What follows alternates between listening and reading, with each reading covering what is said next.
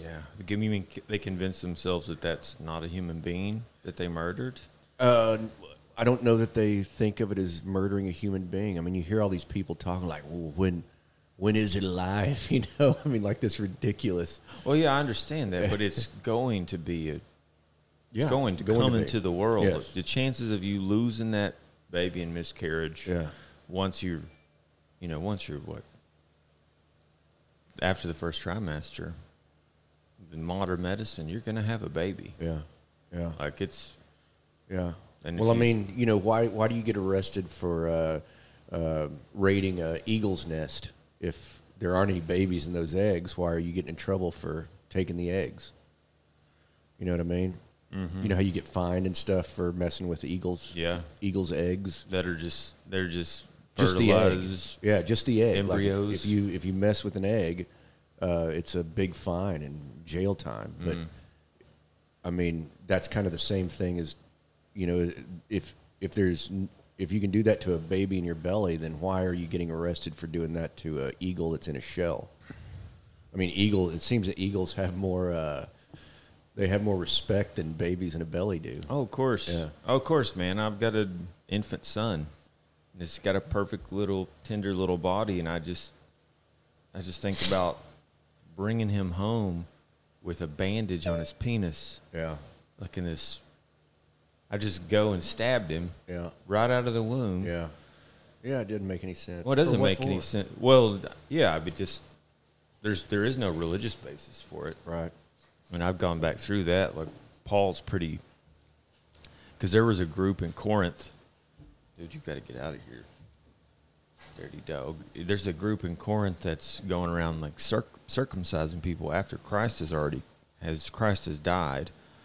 You know, this is Paul's 70 or 80 years after Christ, and they were getting back into Judaism and doing circumcisions to people, and he's like, "You guys, what are you doing? This is why did Christ even die if you're gonna go back to the old law?" Mm-hmm. And so like there's Orthodox Jewish stuff. Yeah. So there's no religious basis for it. In fact, if you're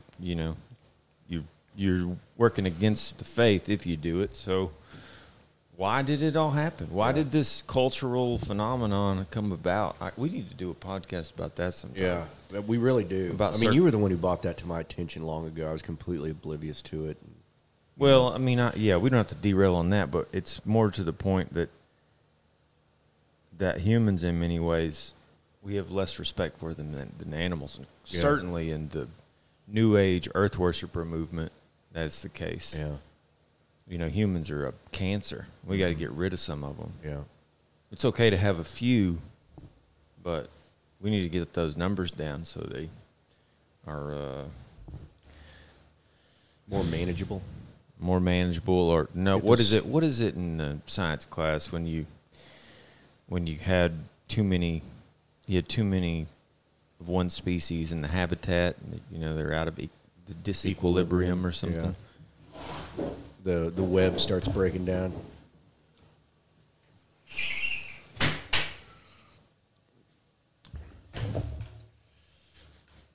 So, man, what you been reading? Well, man, I've just since our last one, I've just been looking at.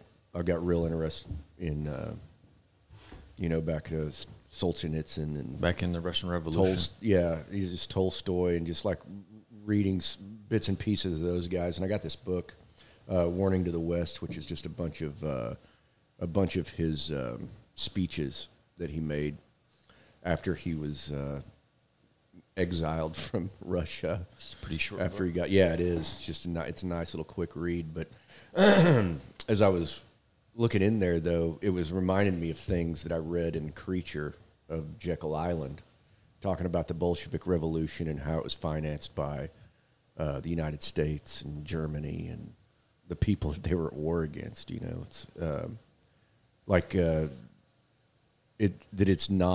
that the Bolshevik Revolution didn't just transpire by itself. You know, that this was thought about for years and years beforehand, trying to figure out how they could bring the czars to their knees and take over Russia. And the money men of the United States and of France and England and Germany, they were paying, Trotsky and Lenin, and they brought these guys up and reared them and taught them and then unleashed them in Russia. Yeah. Whoa. Mm-hmm. Yeah, these are not Russian. Like Lenin was he went into exile after his brother was assassinated, or he was assassinated, or he was executed. He was executed for doing something. I forget what he was. It was something against the czars of Russia. Saying that they need to. He had problems with them. Anyway, he was executed, and Lenin was then exiled, and he was over in colleges in Europe, and was taught, all kinds of stuff, like how to bring a country to its knees, like how to go in and get people behind him, and this is when communism just started.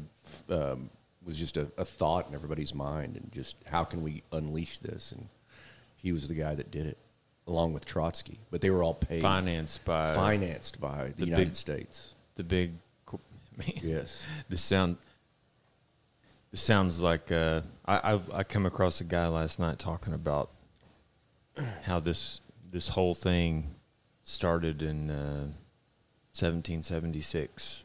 Oh, really? With Weishaupt and the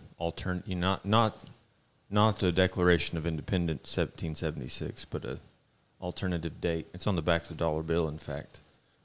I thought 1776 was on the back of the dollar bill. Well, it is, but it's the foundation of the secret society, and like it has nothing to do with the Declaration of Independence No. or anything. It's something else. Yeah, you've heard of Adam Weishaupt, right? I have, but I'm not for sure who he is. Well, he's a mystic, like the father of the occult, I guess you would call it. Okay. And allegedly this is all part of their plan to take over the world. Okay. All the stuff that we're seeing. Yeah. And then this fits with it. You're saying that, and that never made sense to me. How the story of we're going to go in and liberate Europe and the Jews because Hitler's a bad guy. Well, as soon as the war's over, Stalin starts doing the same thing to all the Eastern European countries, just going in and taking them over and murdering people and throwing them into concentration camps. Yeah. No one cares. Right. That doesn't make any sense at all. Yeah. So the whole thing is just stinks. Oh, it yeah. all stinks. Yeah, it's all. And here you are saying that it's all part of these dudes that just trashed our money system. Yep. With fiat currency in the night. Yeah. They did it with 3 dudes, I think, right? Well, it was with Wilson and there was a few guys that went down there. Well, I mean, whenever it was, you're talking about in Jekyll Island when it was hatched. No, whenever it went down in Congress. Yeah, when it went down in Congress. Yeah, it was like over Christmas on Christmas or holiday something. or something. Yeah, everybody was gone, and somehow they were able to do this. This just doesn't make sense. I don't know how you can do stuff like that with most of Congress on vacation, you know. But I guess that's kind of what happened. Well, tell me more, man. Like, what do you have some excerpts you want to read from? Well, I do. It wasn't about that. When I was looking through this, I stumbled across just the money, just how debt works, and just the chapter on debt, and it blows my mind every time I read it. Just how much of a slave we are in this society and how we're used. Why don't you, for the benefit of our audience, why don't you break down what the system that we had when this country was founded versus the system that we're on now? Well, I don't know that we ever. I mean, I know we went back and forth between solid money and fiat money. I mean, we had fiat money long ago as well, and it went horribly. as it is right now, going horribly. But as long as it was connected to gold, we were prosperous. I mean, at one point in the 1800s, you could put money in your bank, and if you saved money, it would have more purchasing value the following year. Like, it was the reverse of what we have now. Now you leave it in your bank for a year, and you can, let's just say for $5 you can buy a gallon of milk. Next year it's going to cost you $6. So, it loses purchasing value. Whereas back in the 1800s, the later 1800s, before the Federal Reserve was put in, it was linked to gold, and they couldn't just print money. They had to have a certain amount. They had to have the exact amount of gold as the exact amount of cash, so that balanced out. Couldn't you take your cash to an exchange? Yes, and get gold. And get gold Yes, back? get your gold back. Absolutely, you could.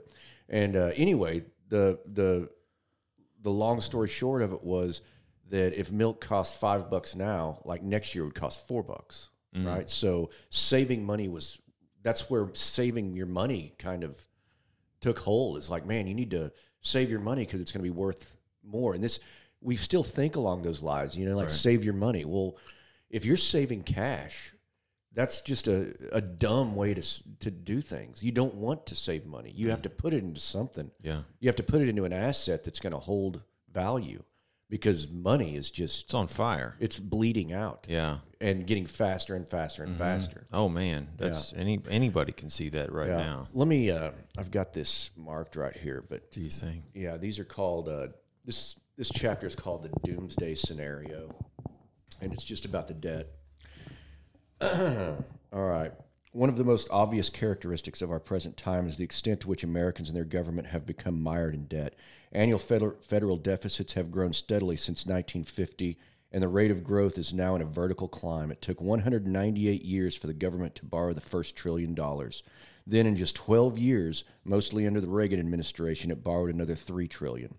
By the first year of the George W. Bush administration, even before the terrorist attack on September 11th, the federal debt had risen to over $5.8 trillion. By 2007, it had risen to $59.1 trillion. With all the governments and liabilities included. It is difficult to comprehend numbers of that size. It just goes in saying, like, hundreds of bills. A stack of $100 bills is 40 inches high, and you would be a millionaire. 59.1 trillion would rise over 35 miles into space. So by 2006, gross interest payments on the national debt were running at $406 billion per year. That consumed about 17% of all federal revenue. It now represents the government's largest single expense, greater than defense, larger than the combined cost of departments of agriculture, education, energy, housing, and urban development, interior, justice, labor, state, transportation, and veteran affairs. These charges are not paid by the government. They are paid by us. You provide the money through taxes and inflation. The cost currently is about $5,000 for each family of 4. All families pay through inflation, but not all pay taxes. The cost to each tax-paying family, therefore, is higher. On average, over $5,000 is extracted from your family each year, not to provide government services or even pay off previous debt. Nothing is produced by it, not even the roads or government buildings. No welfare or medical benefits come out of it. No salaries are paid by it. The nation's standard of living is not raised by it. It does nothing except pay interest. Wow. And that's 2006. That's 2006. Yeah. Where are we at now? Oh, I mean, I can't even do the math on that, but I mean, who even knows? Who knows?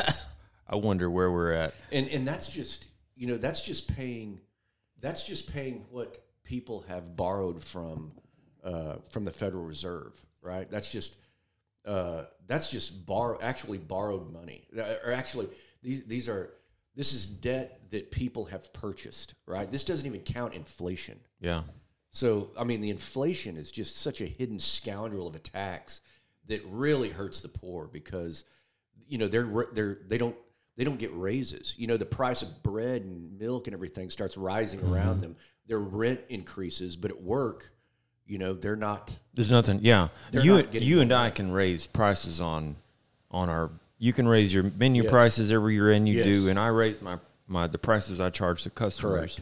And they understand this because they see it themselves, but you're saying that someone on fixed income, like on a minimum wage or have a salary, they're just getting extorted. They're powerless to do anything. And I think this is all, from what I've been reading of communism, this is all part of demoralization. People are just in despair because this is happening by design. It is. I mean, it is by design. And, what they could do is have a balanced budget, right? But Congress never has balanced budgets. Never. Ever. And they're always raising the ceiling. They're always doing it. They need more and more and more and more money. There are more government jobs now than there are private jobs. Whoa. The government is a cancer that is just eating the world alive. I mean, pretty soon that's going to be like all there is. They've done such a mind job on everybody that now they're becoming the religion. Right. People think they're benevolent and omnipotent. Yeah, that's their new religion. Yeah. But God is dead. They're stealing from everyone and making slaves out of everyone. Yes. This is the textbook definition of Stockholm syndrome. Yeah, it is. It truly is. And most people don't really know this, and will spit in your face if you try to tell them this. We'll call you a loon. But we are nothing but slaves into this system. And if you don't think you are, stop paying taxes and see what happens. Exactly. Yeah, you'll get a now with those taxes. We're funding military ventures all over the world. Crushing skulls over in the Ukraine. I mean, we're paying people to push this system. To get everybody under this pyramid, into this pyramidal structure. Dude, this is this guy last night saying this is all a Luciferian plot to take over the world. To put everyone under the jackboot. And that sure seems to be the case. Well, and so you just explained explain inflation. So inflation is the printing of money. Period. The end. That's what it is. So if we started out with $100 between us, and it's difficult to explain. Think about an ocean, and you just keep and the water is the ocean, and boats and everything are bread and milk and everything that you pay in society, and those things just rise. They get higher and higher and higher as you print more money. This printing money is pouring water into the ocean. Yeah. So if you have let's just say there's $100 in the world, and then you print out another $100. Well, those dollars will buy 50% less, right? Because they've been doubled in price. And it's the same in like stocks. Stocks when they get up to a certain expense or whatnot, they'll declare a stock split. And they'll give you twice the amount of stocks, but it cuts it in half, the price. So, $100, let's just say the stock's worth $100 and there's 1,000 shares, they'll double it. Now there's 2,000 shares and the stock's worth $50. Yeah. It's the exact same way with inflation. When they print money, depending on the percentage they do, that wealth, it erodes the purchasing power of the dollar by whatever percentage they increase it by. And where does that money go? Right into the pockets of the pig government. Because they're the ones that get to use that first. It's like a pebble of water. If you throw a pebble in the water and you see those ripples move out, that's how the money is. If they print a bunch of money, that starts out at the government and then it moves through society. Right, because they get to go and buy something with it before it ever enters the sea. Yes, exactly. Before the boats ever rise, they get to buy something with it, purchase some jets or fund Vladimir Lenin, whatever they want to do. Yeah. Okay. Because all the food and everything, that's all scarce, right? It's a scarce resource, and there's only so much of it. There's only so much. Yeah, so if you print money, supply and demand kicks in. You can't print food at the same time. Food. Exactly. Yeah. And it's a scarce resource, and that's what money does, is it chases scarce resources. If there's more of it, you've got to raise the prices of those resources to balance it out. Would you get a little... What's that? You get a bug in your coffee? I'm not going to talk about that. Something like I was out. I'm not going to throw my coffee out, though. Oh, gross. I don't know what that was. It was one of those worms. Oh, worms got in there? When I was bringing it over, they dropped in there. Yeah, gross. Little soldier fly worm in the coffee. Oh, man. Oh, that's not good. Anyway, inflation is the worst. I mean, it's dirty because people don't understand it, and it's the last thing that they do. They try to sell bonds. They try to buy and sell bonds to make more debt. But when that doesn't happen and they need money, the old Federal Reserve just creates it out of thin air. And guess who gets the money off of that? Guess who gets the interest off of that? It's the Federal Reserve. Oh, yeah? Yeah. And they only own like 9%. I think I read they only, in this book, it says they only own 9% of all debt out there. But, this money they don't come up with. This money, they are able to create money out of thin air, just right on a computer. And they make all this money off of it, off the sweat of everybody's back, doing nothing but creating money out of thin air. Yeah. It's tragic. And the whole inflation, the printing of money, it really, the problem happens with the poor. It really hits the poor.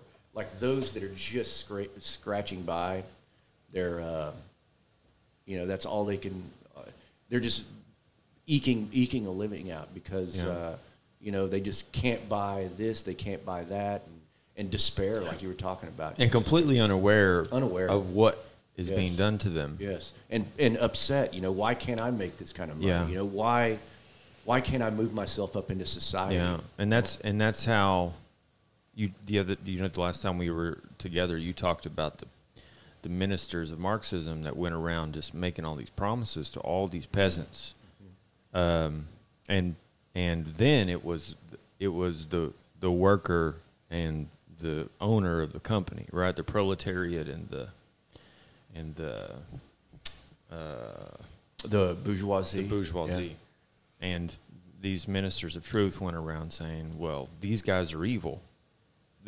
Because they are in the positions that they are, that no one can get there without cheating. Right. They're evil. You're good. Yep. We're going to come in and we're going to set the table right. We're going to make them equal with equality. With you, and you equal with them. Yeah. And they were able to do this because these people were in despair, in poverty. Yeah. Except for the kulaks. Yeah. The kulaks. Yeah. Who and Rob Dreher talks about this, and I posted it this morning. A matter of fact, I'll play it for you. Yeah, go ahead. Yeah, they'd point at the kulaks and be like, "Look at these guys. Yeah. Look at these wealthy people." Well, they had to get rid of them. They had to get rid of the kulaks because they didn't need, they understood that it had nothing to do with any of that. Yeah. That hard work and being smart with your resources and could get you success. Right. What is this that we're about to play? This is from Rob Dreher. This is from the Louisiana in the Great Depression. And this was a man who, my late father, who was born in deep rural poverty in South Louisiana in the Great Depression. And this was a man who didn't have indoor plumbing in his house until he installed it as a senior in high school in the early 1950s. But he was able to benefit from the GI Bill after the war, and he was the first in his family to go to college. And he built a middle-class existence and sent his kids to college and so on and so forth. Well, when I was reading Russian history about the kulaks, the prosperous peasants, and how Stalin and Lenin singled them out for extermination, I think of people like my dad, those who knew what you could do through hard work and self-discipline and using your talents in the right way. That's why Stalin had to get rid of the kulaks, because they stood as living disproofs of the Bolshevik ideology, which is the only way anybody gets ahead is by cheating. So yeah, when the Russian people were ripe for totalitarianism, because apparently they were assassinated by economic hitmen. I wonder if, like you said the other day, if that famine was calculated. Yeah, well, I mean, from what I read was that it was calculated many years beforehand. Like this was a plan that was hatched many years, I believe was it, quote, many years beforehand. And who was it? It was somebody that was in the, United States that said it. God, I forget his name. It was a dude from one of the big firms, one of the big money firms. What was that guy's name? Jacob Schiff. That's who it was. Jacob Schiff was the head of Lewd, Webb and Kuntz. It was some, I don't know if that was the name of it, but he was a financier. And when he was speaking, you know, he didn't attend this meeting after the Bolshevik Revolution, after the czars were toppled. And he was congratulating everybody, saying this was a plan that was many years. You know, we put many years of planning into this, and we've done it. I think I know what you're talking about. He went in. He was living abroad whenever all this went down, or I don't during know the if Bolshevik Revolution. Yeah, maybe he was. I'm not for sure, but I can find it in this. I just read it not too long ago.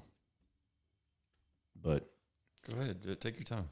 We can edit this part out. Yeah. It's easy to edit out the silence. All right. One of the greatest myths of contemporary history is that of the Bolshevik Revolution in Russia. It was a popular uprising of the downtrodden masses against the hated ruling class of the czars.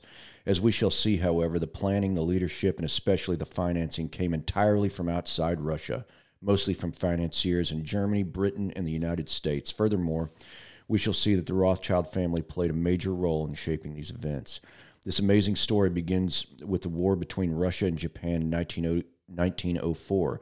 Jacob Schiff, who was head of the New York investment firm Kuhn, Loeb and Company, had raised the capital for large war loans to Japan. It was due to this funding that the Japanese were able to launch a stunning attack against the Russians at Port Arthur, and the following year to virtually decimate the Russian fleet. In 1905, the Mikado awarded Jacob Schiff a medal, the Second Order of the Treasure of Japan, in recognition of this important role in that campaign. During these 2 years of hostilities, thousands of Russian soldiers and sailors were taken as prisoners. Sources outside of Russia, which were hostile to the Tsarist regime, paid for the printing of Marxist propaganda and had it delivered to the prison camps. Russian-speaking revolutionaries were trained in New York and sent to distribute the pamphlets among the prisoners and to indoctrinate them in the rebellion against their own government. When the war ended, these officers and enlisted men returned home to become virtual seeds of treason against the Tsar. They were to play a major role a few years later in creating mutiny among the military during the communist takeover in Russia. And then it goes into Trotsky, talking about his life and who he was financed by. One of the best-known Russian revolutionaries at the time was Leon Trotsky. In January 1916, Trotsky was expelled from France and came to the United States. It has been claimed that the expenses were paid by Jacob Schiff. There's no documentation to substantiate that claim, but the circumstantial evidence does point to a wealthy donor in New York. He remained for several months while writing for a Russian socialist newspaper, the Novy Mir, New World, and giving revolutionary speeches at mass meetings in the New York City. According to Trotsky himself, on many occasions a chauffeur limousine was placed at the service by a wealthy friend identified as Dr. M. In this book, My Life, Trotsky wrote, quote, "The doctor's wife took my wife and boys out driving and was very kind to them, but she was a mere mortal, whereas the chauffeur was a magician, a titan, a superman. With a wave of his hand, he made the machine obey his slightest command. To sit beside him was a supreme delight. When they went into the tea room, the boys would anxiously demand of their mother, 'Why doesn't the chauffeur come in?' It must have been a curious sight to see the family of a great socialist radical, defender of the working class, enemy of capitalism, enjoying the pleasures of tea rooms and chauffeurs, the very symbols of capitalist luxury." That was Trotsky. Yeah. And he was, of course, banging his fists on the table saying that we just... poor workers, the poor, right. We need to get these guys, and here he is just... living it up. Yeah, living it up. Dude, this is going on right now. Yeah. Look at all these CEOs, these woke companies. Yeah. Just whining about the plight of the oppressed and the downtrodden. Well, they live in mansions and drive Lamborghinis. Yeah. And they're not going to sacrifice anything. They're going to put all of that on us. They're not going to step down as CEO. No, definitely not. These people are... they're going to continue to live the life that they live while forcing us to do whatever kind of monkey nonsense they think is, the global warming. They're going to push that on us like it's our fault. It's our fault. Yeah, that these huge companies, the ones that are that even if it was happening, would be the cause of all of this stuff. But no, it's going to be pushed down on all of us while they enjoy the benefits. This has been going on for hundreds of years. Yeah. Wow, this is called woke capitalism. It's funny you talked about. I opened it up. This is from Live Not by Lies by Dreher. Now an elite club of global megacorporations are more powerful than many countries. Walmart has more annual revenue than Spain and more than twice as much as Russia. ExxonMobil is bigger revenue-wise than India, Norway, or Turkey. As international strategist Parag Khanna says, in a world where Apple has more cash on hand than two-thirds of the world's nations, corporations are likely to overtake all states in form of clout. In America that now runs on the internet, 5 companies, Facebook, Apple, Amazon, Microsoft, Google, have almost incalculable influence over public and private life. As at the same time, big business has moved steadily leftward on social issues. Standard business practice long required staying out of controversial issues on the grounds that taking sides in the culture war would be bad for business. That all changed in a big way in 2015 when the state of Indiana passed a religious freedom bill that would have given some protection to businesses sued for anti-gay discrimination. A powerful coalition of corporate leaders, including the heads of Apple, Salesforce, Eli Lilly, and others, threatened economic retaliation against the state if it did not reverse course. It did. Since then, lobbyists for national and international corporations have leaned heavily on state governments to pass pro-LGBT legislation and to resist religious liberty laws. I mean, we see this. We just saw this with Bud Light and with Target. Sure. Like these woke companies are these CEOs and their boards trained up in liberal colleges and rise to the top, making millions and millions of dollars, want to say that people are oppressed. They are the oppressors. Do you think they're doing this because they feel bad about themselves? That's Rob Dreher's. If you listen to that Peterson interview with Dreher, he says it's guilt. Yeah, guilt. That's right. Yeah, he said they're doing this out of guilt. Yeah. Do you think that? It just blows my mind that they would feel guilty about anything. I don't know, man. Like it's hard to know what the motivations are, but I think that it's all much more sinister than just guilt. Yeah. That like it's planned, like it's organized. Well, I mean, like I just read, these people are more powerful than most countries. God, that's amazing. Yeah, I was wanting to talk about that as well. That think about that. More money than India. What did it say? Yeah, ExxonMobil is bigger revenue-wise than India. Wow. Norway or Turkey. Now, that just doesn't seem possible. That's amazing. I mean, isn't India like the 5th or 6th largest GDP in the world? Yeah, I don't know. I wonder if it's not talking about the gross domestic product, but maybe revenue means something different than GDP. That's probably what it is.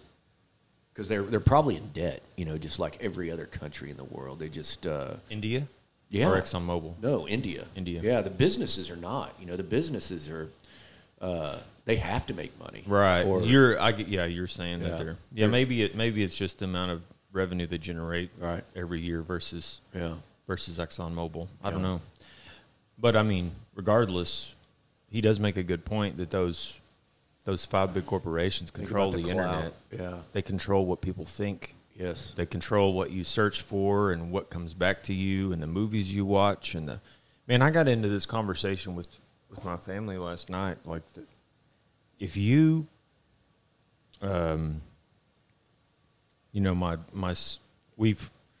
we are sinners, my wife and I. We we had the TVs, we had the games, we had Xbox, Nintendo Wii, all of it, everything, dude. We had the tablets, the phones, all the stuff.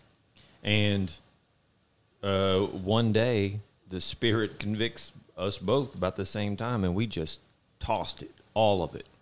Now we're down to one computer, and we have a tablet for the business, stays in the car, and the kids aren't allowed on any of it, and we don't get on any of it. We play the same rules, and I told them, I was like, you were junkies. We were all junkies, and addicts, no different than somebody addicted to methamphetamine or alcohol or pornography or anything else, and these children that are being raised up on this stuff will suffer.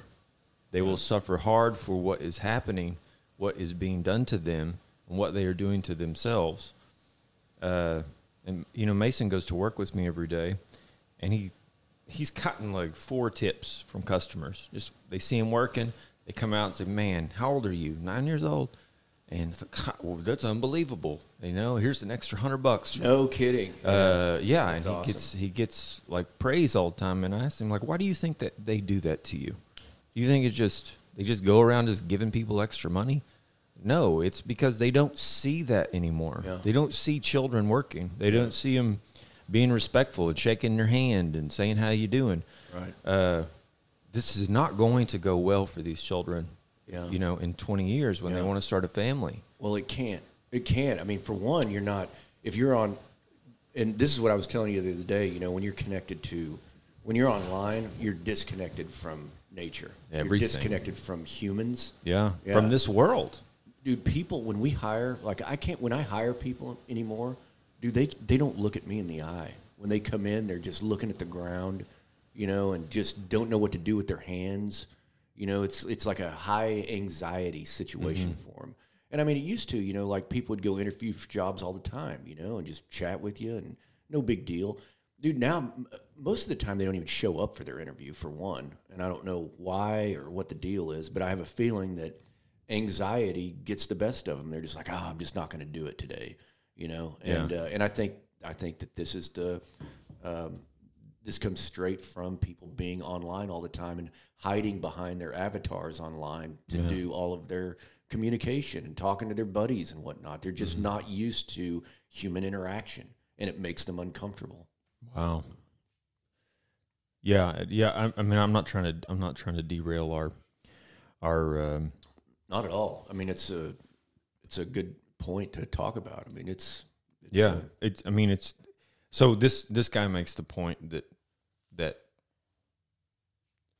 all of us, Democrats, Republicans, we're all progressives. We all believe that progress is the highest good, that today is better than it's ever been in the past, and tomorrow will be better than it is today.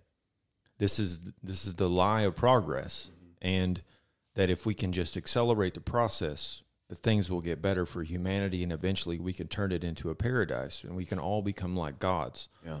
And this idea has done more to destroy the good things about humanity than communism ever did. Consumerism has destroyed religion more effectively and faster than communism ever did. Consumerism. Well, let me read you a quote. Consumerism, like commercials and stuff, like the buying just more. Is that what you're talking about? Well, just the wanting to satisfy the self. Okay. The quest for pleasure. Okay. The quest for whatever I want. It's not news to Western conservatives that ideologues in power, both in classrooms and newsrooms, manipulate collective memory to capture the future. What is much less present in the consciousness of modern people, as Connerton averres, is how liberal democracy, capitalist way of life unintentionally does the same thing. The essence of modernity is to deny that there are any transcendent stories, structures, habits, or beliefs to which individuals must submit, and they should bind our conduct. To be modern is to be free to choose. What is chosen does not matter. The meaning is in the choice itself. There is no sacred order, no other world, no fixed virtues and permanent truths. There is only here and now and the eternal flame of human desire. Volo ergo sum, I want, therefore I am.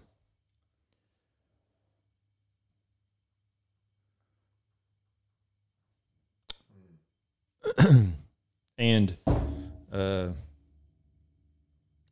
that's the driving force behind all of this. That's the driving force behind the kids that can't come in and look you in the eye. Because, dude, when you and I were growing up, you wanted to get freedom to go and be with your friends, to go and swim in the lake, to go and do whatever, but you needed a car to do that. You needed cash to buy gas and to pay for your insurance and to buy things when you were out and about. So you had to get a job. Everybody wanted to get a job when I was a kid. You wanted to get a job, you wanted to get a car, you want to drive around, you go to town on Friday night, take your friends out, go back roading, go fishing, whatever. Because if not, you're asking mom and dad, especially if you're in a rural area. If you're 2 miles, like if you live in Beaver, Oklahoma, way out on a farm, you're just trapped without a car, without a job. You're gonna have to ask dad for everything, and the internet has done away with all that. You don't have to go anywhere to get those things. You can jump online with your video games and get online with your buddies and go like kill a bunch of terrorists or something and drive around in your Jeep. But on top of that, though, that back before computers, back before phones and whatnot, when you'd be out with your friends, you would be with your friends, right? Yep. You'd be interacting like with this. Your friends. Yeah, we're together. Exactly.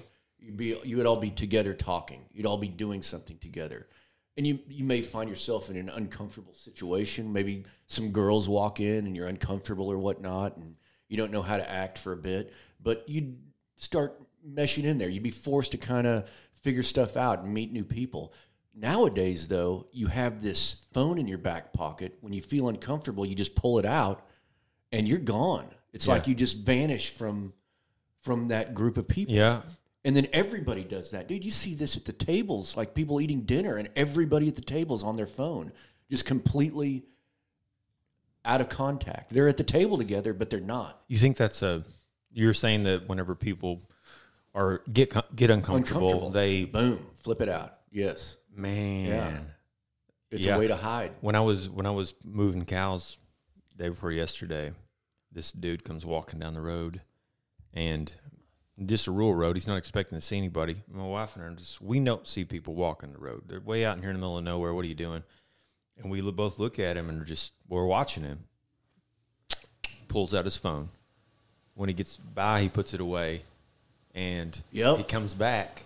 I guess we're still there. We start watching him. Pulls out his phone. Yep. Yeah, it's a way to deflect your uncomfortableness. It's like you're doing something right. People are uncomfortable in silence, and I see that happening all the time. People will be talking or whatnot. As soon as there's a lull, man, the phones come out immediately because they're uncomfortable sitting there with everybody and they don't have anything to say.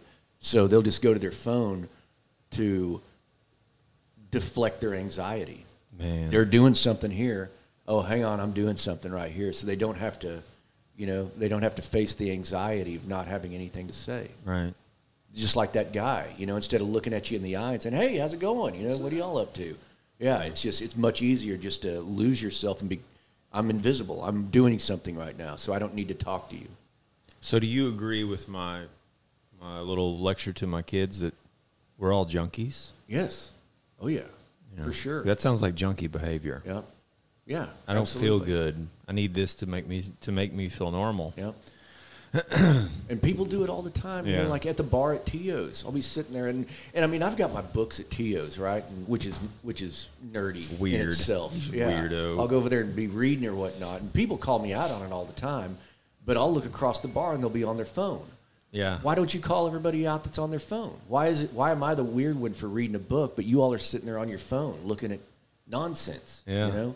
It's just you're making them uncomfortable with your odd behavior. You and your book reading, yeah. nerd. You're making them uncomfortable. Yeah, I guess so. It's all about comfort, man. Yeah. That's what I think. That's what this guy's saying. Like, this is our society has turned into like to just a quest for comfort, and that's what makes us ripe for totalitarianist takeover, because who's going to stand up to anything as long as you're guaranteed that's what he's talking about over in China. Like, these kids that have been raised online, they don't even care.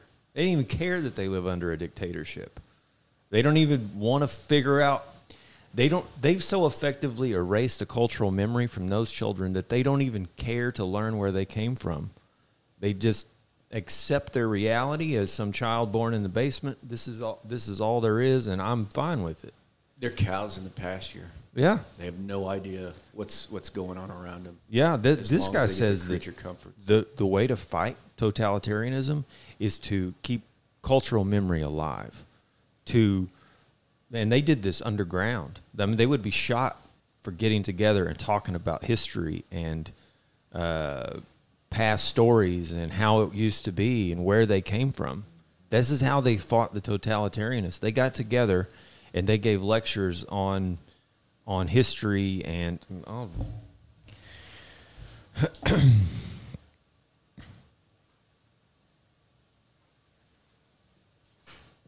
while you're looking at that, there's a couple of more things in here that are just jaw-dropping. And I had something from, well, anyways, they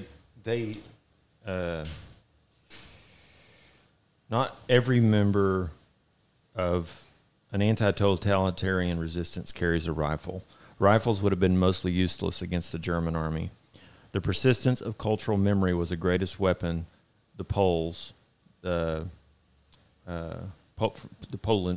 people had to resist Nazi totalitarianism and the Soviet kind, which seized the nation in the aftermath of Germany's defeat.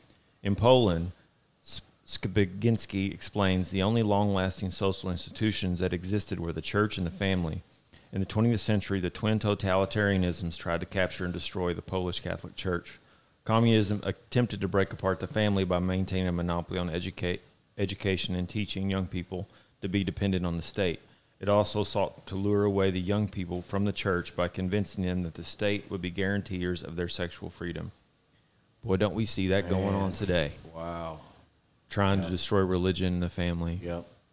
Yeah, it blows my mind how religion can be destroyed and the state comes and takes its place. I mean, all you do is you look outside and you see these trees and the grass that grows without any human intervention. You see life just moving through everything. It comes and goes. You can see right there what causes that. It's definitely not human. It's definitely not the state that allows that to happen. So how can you abdicate religious belief? Well, they've effectively done that with education. They've convinced people that all this is a product of natural selection, which is a complete fairy tale. Yes. I mean, there's no evidence for that, but they all talk about it like this is just an accident, and this could happen anywhere. It probably has happened 1,000 times over. Yeah. But what started it, though? You know, these are the things, like what causes well, we can't stuff? answer that question, so we're not going to talk about that. Let's talk about what we do know, which they don't know. Yeah, none at all. Dude, science. If you follow, like if you go to all the like Isaac Newton, all of these laws that he's thrown down and how far we are, distances from stars to here. Dude, it's all nonsense. It's all mysticism. It is. It's all mysticism. All numerology, right? Yes. Yeah. I mean, 93 million miles to the sun. 93 is the number of Thelema. Yeah. I mean, it's a big Aleister Crowley. That's his 666,000 miles around the sun. Nuts. The Earth travels. And how could you prove that? Yeah. What's your radar gun, bro? It just blows me away how we just hook, line, and sinker by all this scientism. The survival of the fittest, the evolution, the Big Bang. out of here, Yeah. man. You have no clue what you're talking about. Yeah, how do you... It is all philosophy. It is all coming out of the mind of man. Yeah, Yes, like Tolkien. Yes. This is all Lord of the Rings, and we just pretend that it's real. Yeah, and we don't really know. Nobody really. They don't have the time because they're working their butts off, or now they're online. Yeah. You know, now they're just Lost eating up, in watching oblivion. puppy dog videos and fat people walking around doing funny things. You know, and they're not looking at all these things that are supposed to be fact here on Earth. Well, why is this a fact? Let's follow this all the way. Let's read about it. Let's figure out where all this came from and who said it and why and what their evidence was, which is none. There is none. No evidence whatsoever for most of this stuff. Most of it. And a lot of it's been proven wrong by people that you'll never hear of because they've been wiped off the planet. Yeah. They're erasing history. They're erasing cultural memory. Yeah. Which has probably been going on forever. Yeah. You know, for thousands That's how you of control years. people. Yeah. That's what I'm saying. The young Chinese people, they're not even trying to fight back. And in fact, with AI, they're able to, either they're able to now or they will very soon be able to minority report people that may resist. Oh, my God. To find people and go and... pre-crime. Yeah, and go and intervene with them without them even knowing that they're being intervened upon. God. Dude, Start pushing them another direction by the content that they're consuming. Dude, this is like dude, this is called a pink police state. The Gulag Archipelago is all about that. Like picking up people on the street. People just get picked up on the street. Yeah. They had no clue what's going on. Well, we saw you talking to this gentleman the other day, and we got some questions, and then you never see your family. Oh, yeah, man. I heard there's like 7 or 8 people that were linked to a typewriter that went to the jail, and some of them were executed. Jeez. Just because they knew somebody that was linked to this typewriter that typed out this Soviet propaganda. Man, dude, we say this with a smile on our face, but this happened, man. This happened. It could very easily happen in our lifetimes. Yeah. Again. I mean, I could see this happening. Yeah, dude. It's already happening. Yeah. People are already getting fired for speaking up. Yeah. I mean, you have these professors that are debating with their students, and their students are getting upset about it and screaming and yelling. The university sides with the students who paid good money to go and have these interactions with these professors. Yes. What? And none of the other professors are standing up for them. Right. You know, they're all hiding under the dragon's wing. Yep. You know? Exactly. Not saying a damn word. But why did you come here? If you don't want to be challenged, if you don't want to be educated, if you don't want to have discourse with me about your ideas, if we're not going to have a good exchange of ideas, what are you even doing here? Right. Why did you pay your money to come here if you just want to be reinforced with your own delusional ideology? Yeah. That's why we have dialogue, so we can challenge each other's ideas that are terrible. Yeah. And if you just want to cry about it, and throw up your hands, and then somebody comes along and then reinforces. That's what like bad parents do to their children, turn them into tyrants. Right. Oh, it's all right. You hit Billy because he took your ball, and even though it was his ball, he shouldn't have done that. You know, just it's okay. You hit anybody that takes their ball when you're playing with it, even if it's their ball. Yeah, I mean. This is essentially what we're doing to this generation that's coming up. I listened to these students like berating their professor. It was some professor that had gone. His wife had gone on. I guess they were both professors at Yale, and his wife had made a reply to the university who come out and said, okay, well, Halloween's coming up. And yes, I know what you're talking about. Go ahead. Be sure that you're smart about your choices and don't offend anybody with your Halloween costume. Right. And the wife comes on and says, can't kids just be kids and just dress up whatever? Like, do they have to be politically correct about every possible? Like, I mean, you could dress up as... You dress up as a Roman centurion, somebody's gonna get offended by that. You're not from Rome. Why are you dressing up like them? You know, I've been thinking about this. You know, I speak Spanish. Should I speak Spanish anymore since I'm not Hispanic? You're offending me. Because it might That's offend my somebody. language. Yeah, that's not your you language. You took my language, you white privileged man. It's so dumb. Yeah. It's so dumb. It's asinine. This isn't your culture. Yeah. Get out of here, you retards. Man, I cannot believe that people even do this stuff. I can't believe how confused they are in their own mind that they think that they have this superiority to tell people what they can and cannot do. But these you're at Yale. You're at the most prestigious university, one of the most expensive places to go to college on planet Earth, and you're whining about somebody else's privilege? Right. This is like these CEOs that are sitting in mansions crying about stuff. Yeah. Like, you're a child. You are a toddler. Yeah. Yeah, and debate's just out the window. I mean, you just can't. Oh, people this goes straight to tears and ranting and screaming. Yeah. Ad hominem attacks instead of actual debating topics and whatnot. Explain that ad hominem attacks. Attack on your person. On your character. Yeah, on your character. Yeah. Yeah, so. You're just it goes straight to, you're white privilege. You're a white man. Yeah. You're a white, blue-eyed. You can't understand me. Country dude. I don't care how much history you've read. Right. Yeah. Yeah, there are people that are hating. You know what we're saying right now? You don't understand the plight of the people that lived under Stalin. How can you sit there and talk about it? You don't know. You don't know. Yeah. Are you a doctor? Yeah. You can't talk about this kind of stuff. Yeah, it's a sad state of affairs that we're in. I mean, that's what, you're talking about good television. Can you imagine if we had debates every night about topics of what's going on and had all these different sides just talking and chewing through the, money and chewing through the banking system and chewing through foreign affairs? This would be great. Chewing through vaccinations, having the best minds up there doing this stuff. That would be great. Man, you really think that people want to hear the truth, though? Well, they need to. They need to. The truth needs to be fleshed out. Have you tried to? I know you have tried to give the truth to people. Yeah, absolutely. Or at least, what I think of the truth is, I don't know if I'm 100% correct, but I want to talk about these things so that if I'm wrong, I want to know where I can show me where I'm wrong. Show me where I'm wrong. Yeah, let's have dialogue about it. Yeah.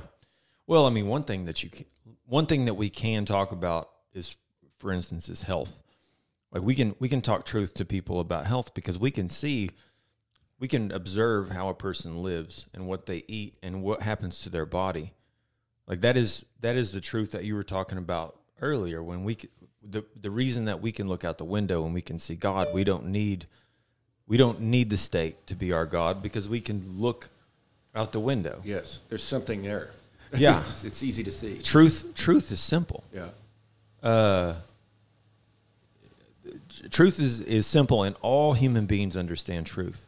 It's the lies are complicated, and they take experts. That's the simple truth of it. Is that you need experts to explain lies to you. So I can watch you eat donuts and Twinkies and drink Cokes and watch your body grow and sores get on your face and you get eczema and you can't run and you can't jump. And I mean, I don't need an expert to explain these things to me. Man, nutrition's come down to this. If you can't grow it, where you live, you can't raise it, you shouldn't eat it. Yep. Nutrition is easy. It's very simple. It's very simple. Yeah. All truth is that Very way. simple. All truth is simple. Yeah, but then again, you go into the markets though, and you have these vegetables that, are they? I mean, they're just the calories in them, the nutrition in them is. Did you grow it? Yeah, no. Yeah, you shouldn't eat it here. You shouldn't eat it, dude. This is why you look at the farmers out here; they're just growing corn for pigs and stuff. I mean, because they're being subsidized. Subsidized, yes. The Farm Bill has destroyed the American farmer and farming in general. Yeah. And, I mean, think about all the food that we could produce here. Oh, good. Yeah. Yeah. You wouldn't have to leave Paul's Valley. No, never. You would have enough to feed the whole county just in a quarter of the farmland here. Yeah. I mean, dude, whenever my grandfather was a kid in Paul's Valley, a residential lot, people raised enough food to feed their family on a residential lot. They had a milk cow. they had chickens, and they had a garden. They produced enough calories to feed everybody on, what is it, 50 by 100 or whatever the size of a commercial or a residential lot is. Yeah, think if you had 1,000 acres. Yeah, or think if you just had 1,000 families that had that same mindset. Yeah, and that same lot. Yeah, in the excess they could just bring to the center and just be like, I got these amount of eggs. Oh, you got some bread? Well, just yeah. Let me. I want to. We kind of circled back to this, but we were talking about just the phones and everything. Yeah. What we're talking about, there's nothing wrong with the phone. There's nothing wrong with technology. Methamphetamine. Yeah. There's nothing wrong with heroin or alcohol or dare I say pornography. It's the lack of self-control. Yeah. It's the lack of self-control that comes with your relationship with those things. Yes. And that makes you a slave. And this is what I tried to explain to my children, because they increasingly, either it's speeding up or age is doing it to their peers, but we let them go less and less places, because all they do when they leave these, other than with just a handful of families, all they do when they leave here and go places is they just veg. They just mainline crack the whole time they're gone, and that's why they want to go. And there's nothing wrong with those things that they are mainlining. It's the fact that that's all they want to do. Right. And so the Apostle Paul, 1 Corinthians, he has all these letters in the New Testament that he sends to churches, and a lot of them are, oh, you're doing a good job. Now, was Paul the centurion or the guard or the No, Roman Paul legion? was like a religious expert.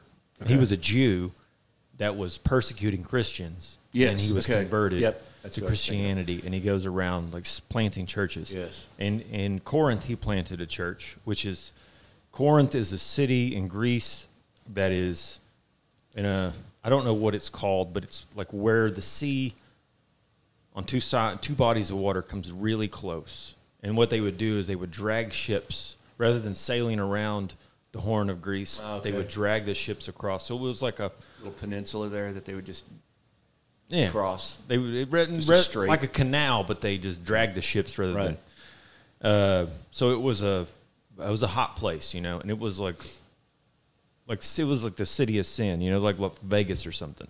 They had a temple there to Dionysus that had 1,000 prostitutes, like 1,000 holy prostitutes. Anyways, he is just talking to these people about, all of the things that they're getting into. They're letting like sexual immorality come back into their lives, and even though that they're supposed to be putting all this stuff behind them. And he says to them an analogy that they can understand, because they were big into the Olympics back then and games. They had the Colosseums. Do you not know that those who run in a race all run? This is 1 Corinthians 9:24. Do you not know that all those who run in a race all run, but only one receives a prize? Run in such a way that you may win. Everyone who competes in the games exercises self-control in all things. They then do it to receive a perishable wreath, but we an imperishable wreath. Therefore, I run in such a way as not without aim. I box in such a way as not beating the air. I discipline my body and make it my slave. We are to make our bodies a slave to our will, right, and not to let these things make us slaves to them. Yes. Yeah, internal monarchy. Passios calls that internal monarchy, to be ruled within. You got to rule yourself, discipline yourself. Be the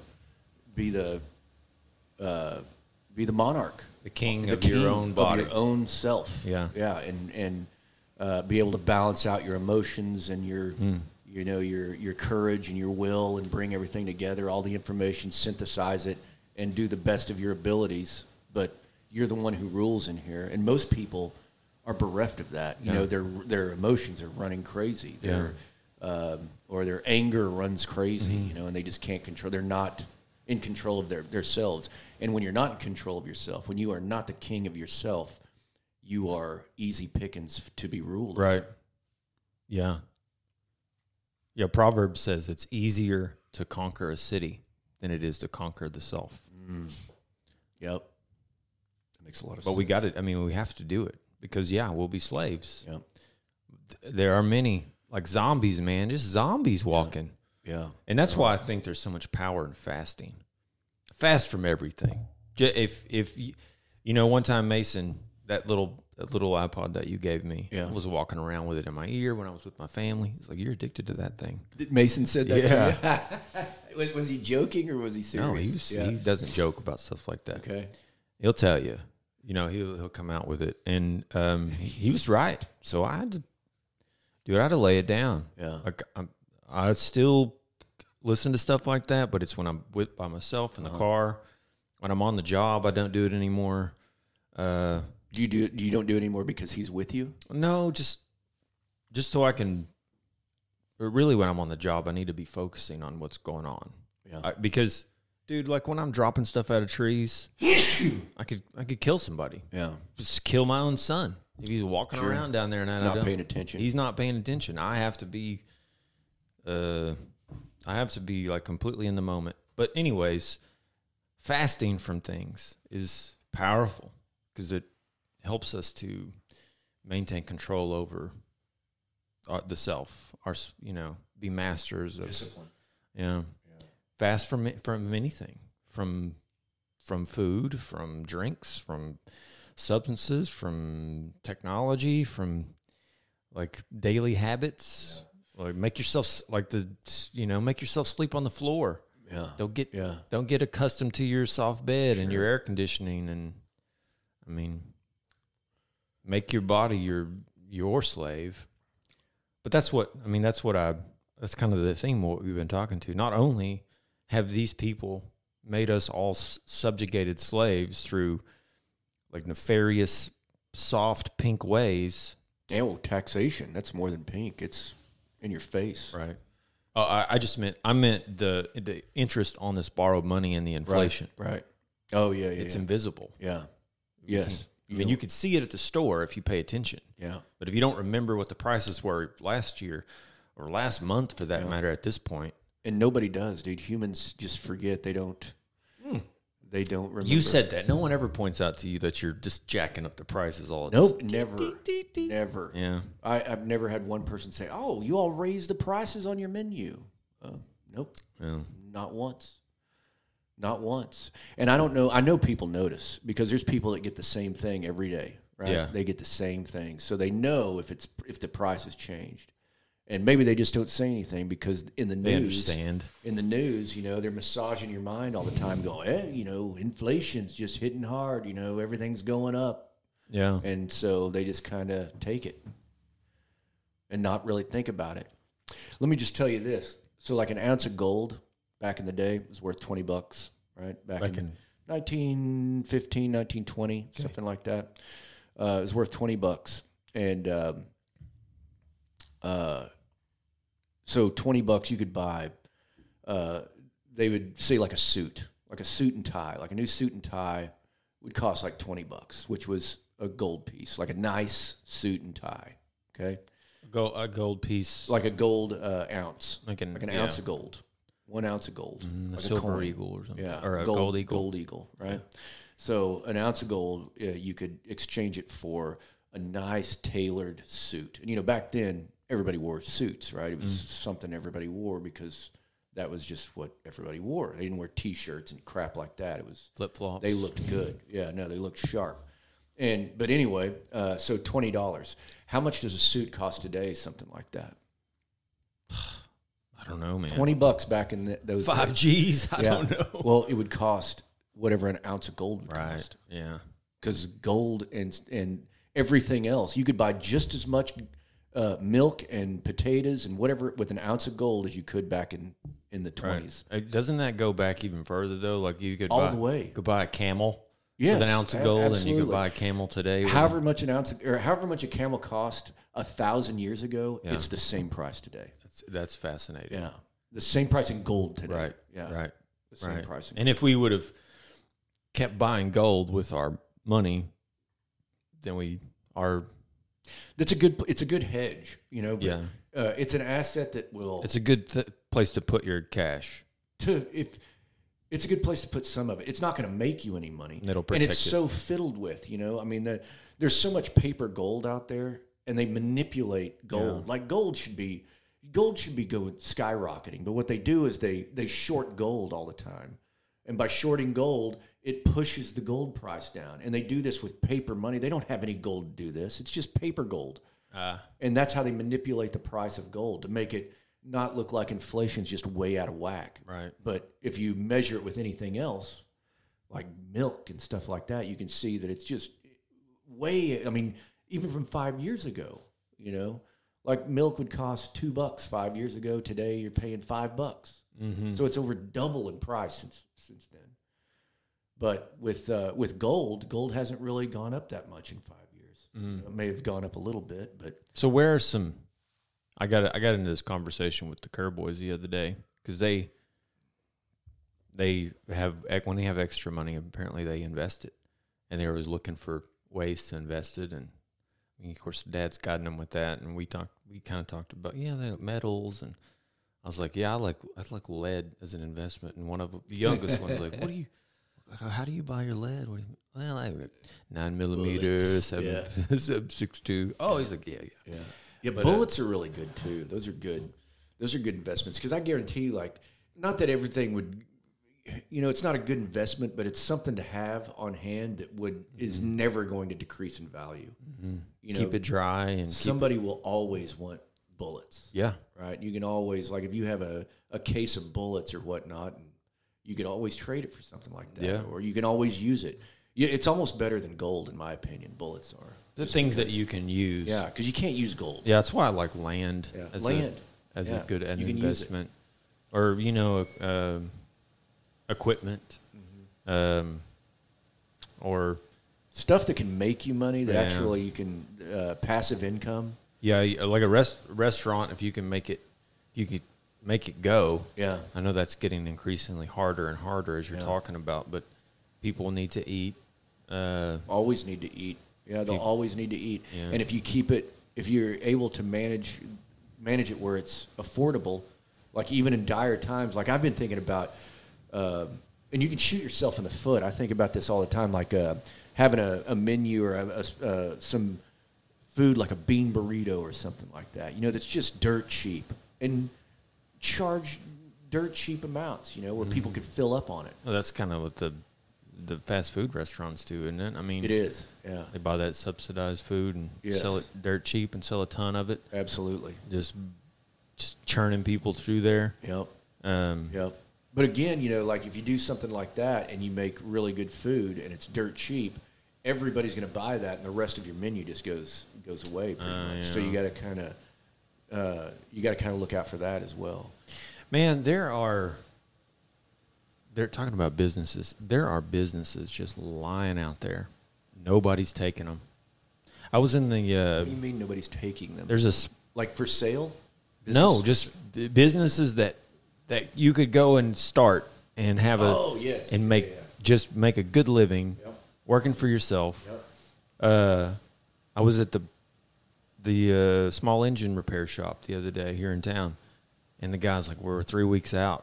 Like, I'm not in a hurry for any of this stuff. Here you go. I took like 5 things in there. And he just got to telling me, he's like, we, you know, trying to make excuses, because usually they'll get to me within a week.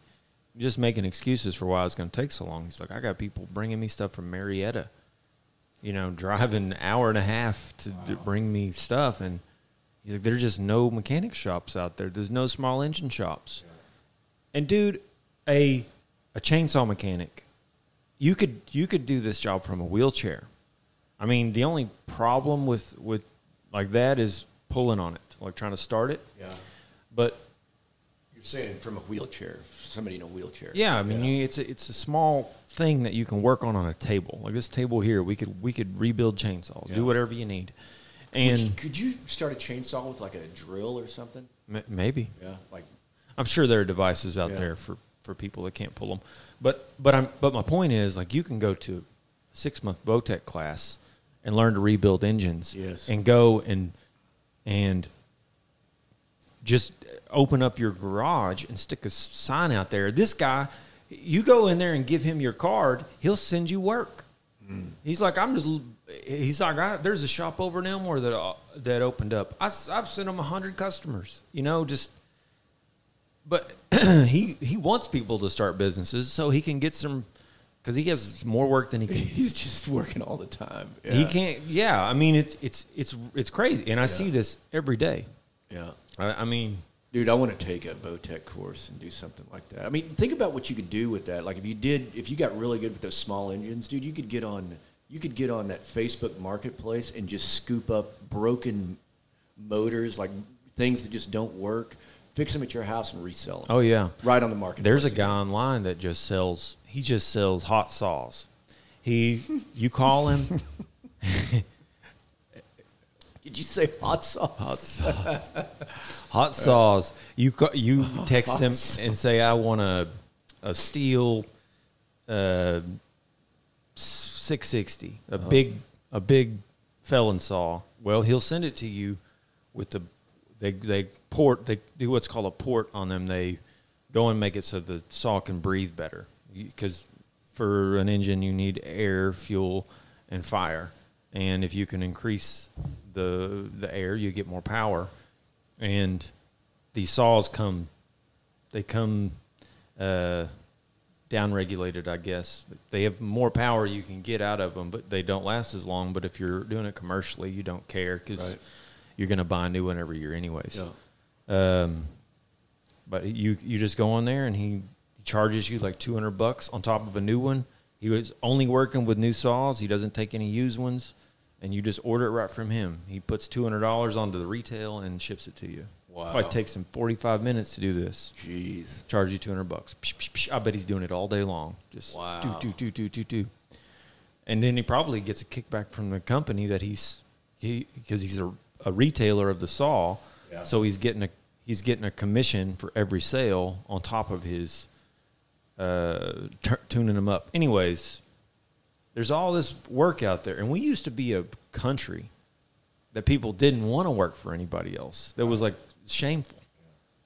And now here we are. Nobody wants to work for themselves. Nobody even wants to work. You just said it yourself. Yeah, nobody wants to work. But the same thing goes for owning houses. I see more and more people just like, nah, I don't want a house anymore. I just want an apartment. I don't want to deal with all the headaches of having a house and stuff like that. And they'd rather rent than own their own house. Yeah.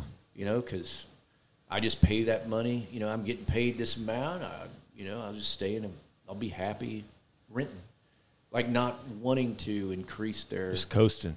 I guess. Coasting through life. Yeah, and just doing the least amount of possible. That's living for... That's living for the now, man. What is it, that Latin quote? Volo ergo sum. I want, therefore I am. Yeah. Eat, drink, and be merry, for tomorrow we may die. Yeah. No thought for the future. The problem that I see with even looking back on my own mistakes is not giving thought to 15, 20, 25, even 5-year Bob. How is the decision I make today going to affect me tomorrow and 5 years from now and 10 years from now? One day I'm going to be too old to do what I'm doing now. Do I have a plan in place? Am I working towards that plan to have something else to do? What you're talking about, like just renting, just working for somebody else.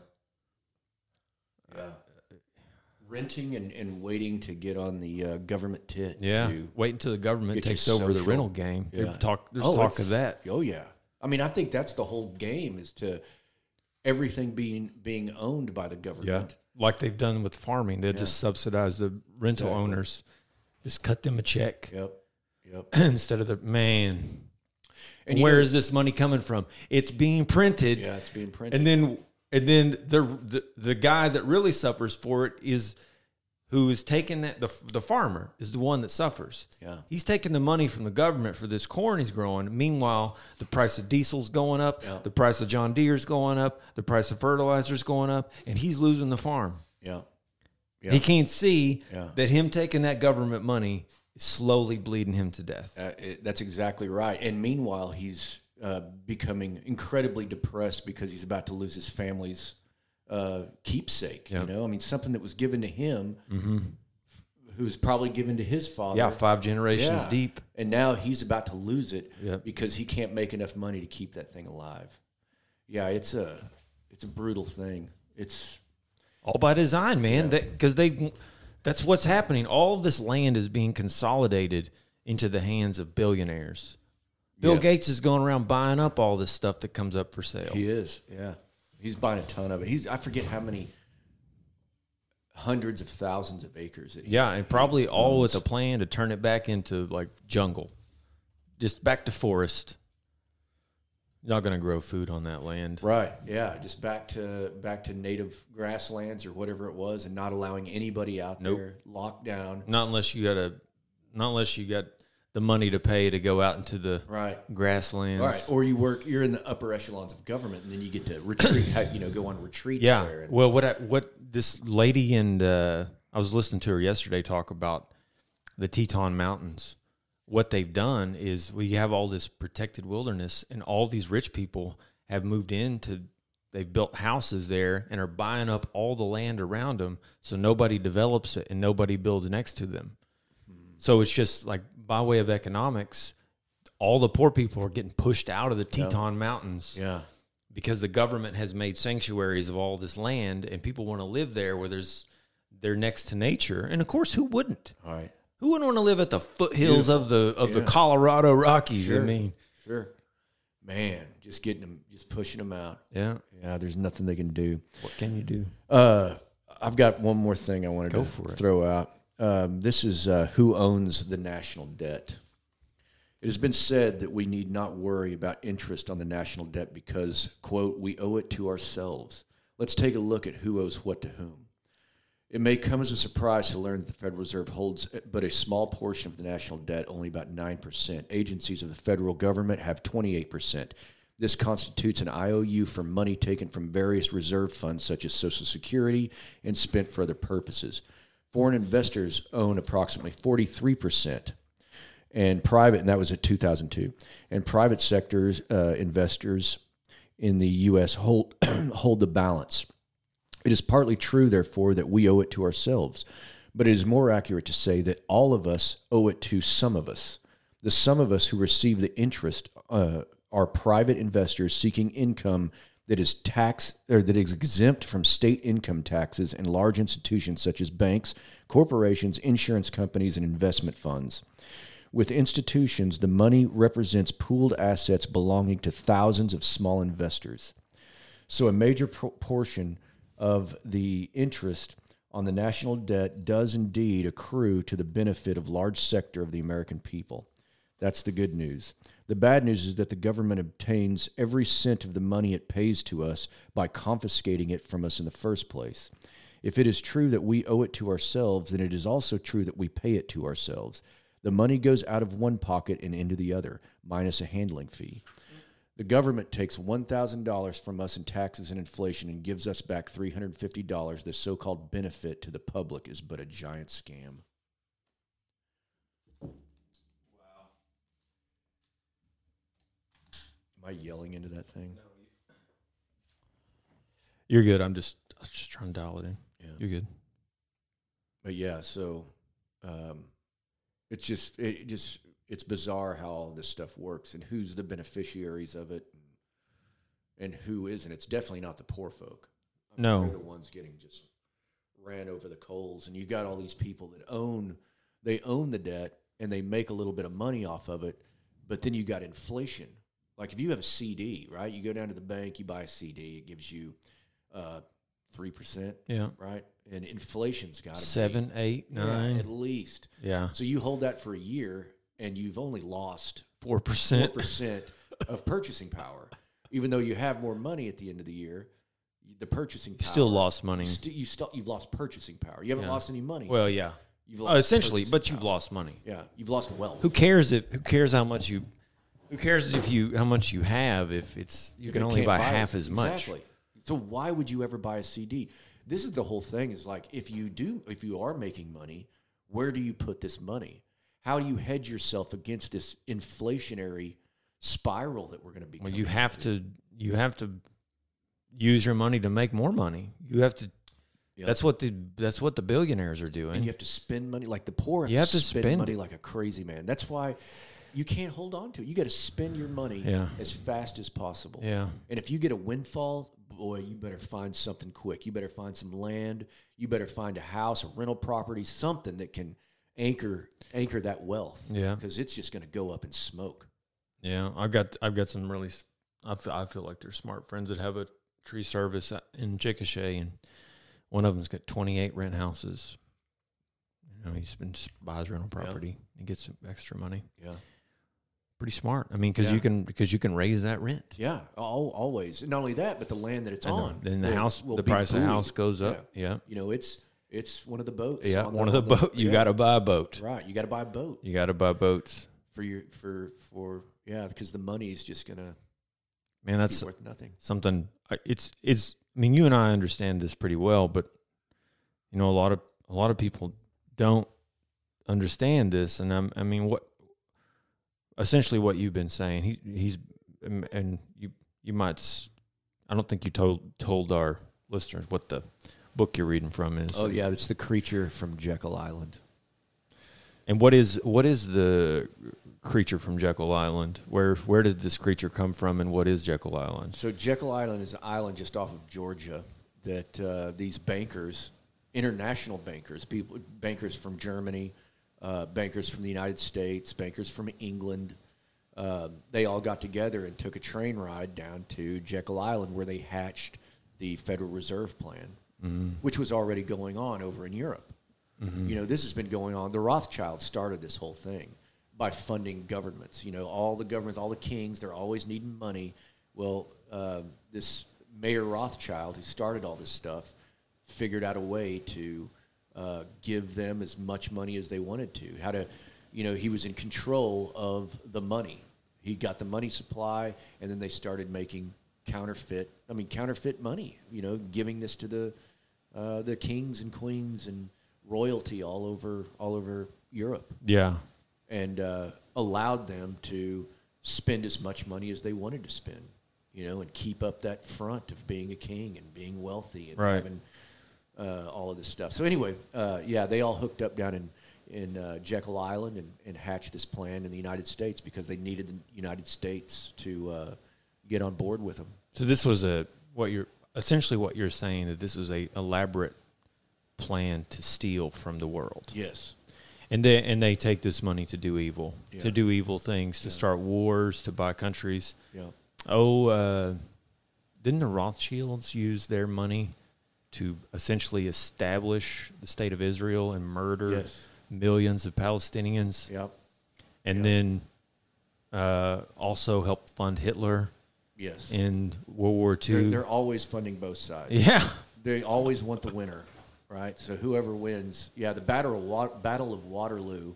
I love this story. I don't know if I've told you it, but Nathan Rothschild, he was I think he was the head of the Bank of England at the time, and of course he owns all this stock and everything, you know, and it's roaring over there. Well, they're in a fight with Napoleon in France, and they fight at Waterloo. And at that time, you know, they don't even have cables. You can't talk, right? You can't talk to people. They don't know what's going on. So everybody's just on pins and needles waiting for this. But the Rothschilds were famous about making these lines of communication where they'd have, like, the fastest horses. They'd have boats that would come over, you know, and get there before the rest of the information got to the public. So he found out, you know, they raced over. After the Battle of Waterloo, England wins. Right, England beats Napoleon there, and they race back, and they tell Nathan that we won, and so he goes down to the Capitol or whatever, and he's just all solemn, And he just starts telling all these people, sell everything I have, sell it all.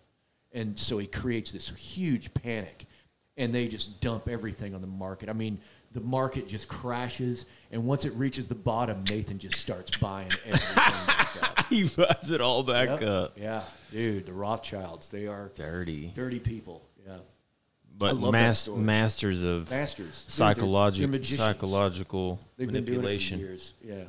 Yeah. Wow, that's in. I guess that's where the writers of Trading Places got their idea for the climax of that film. Oh yeah, with sell. Yeah, with the orange tree. Exactly. Yeah, exactly. Buy. They got the. So what they did is they got a secret report about the orange crop before anybody else did, and they read it, swapped it, and They pulled a Waterloo, didn't they? They did. They knew what things were gonna. They knew, so they got. Yeah, I mean, exactly for people that haven't seen it, Yeah, but Nathan Rothschild, he was the one that carried that out, and just did it in real life. That's history, right? I mean, think about the windfall profits that guy. Oh yeah, Yeah. Well, just imagine if you were sitting on a ton of cash during the Great Depression. Sure. Yeah. Oh, and that's my great grandfather made his fortune. Yeah, and that was engineered as well. Yeah, the crash was engineered. They just flooded all this debt money. They just flooded the markets with all this new money, and that was the Roaring '20s, right? Mm.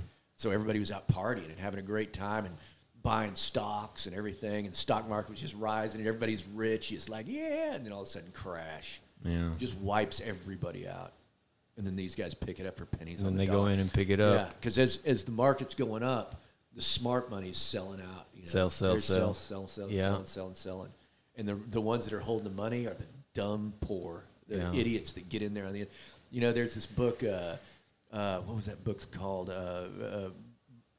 It's called Baruch. It's Bernard Baruch, who is this investor, and he says that he knows it's time to sell when the elevator operator starts giving him tips on the stock market. He said, I'll start selling then. He said, I went in today, and the elevator guy's like, I got a stock tip for you. He's like, I went in and sold everything. Good stuff. Well, it was a good one. Yeah. Good one. I like this. Until next time.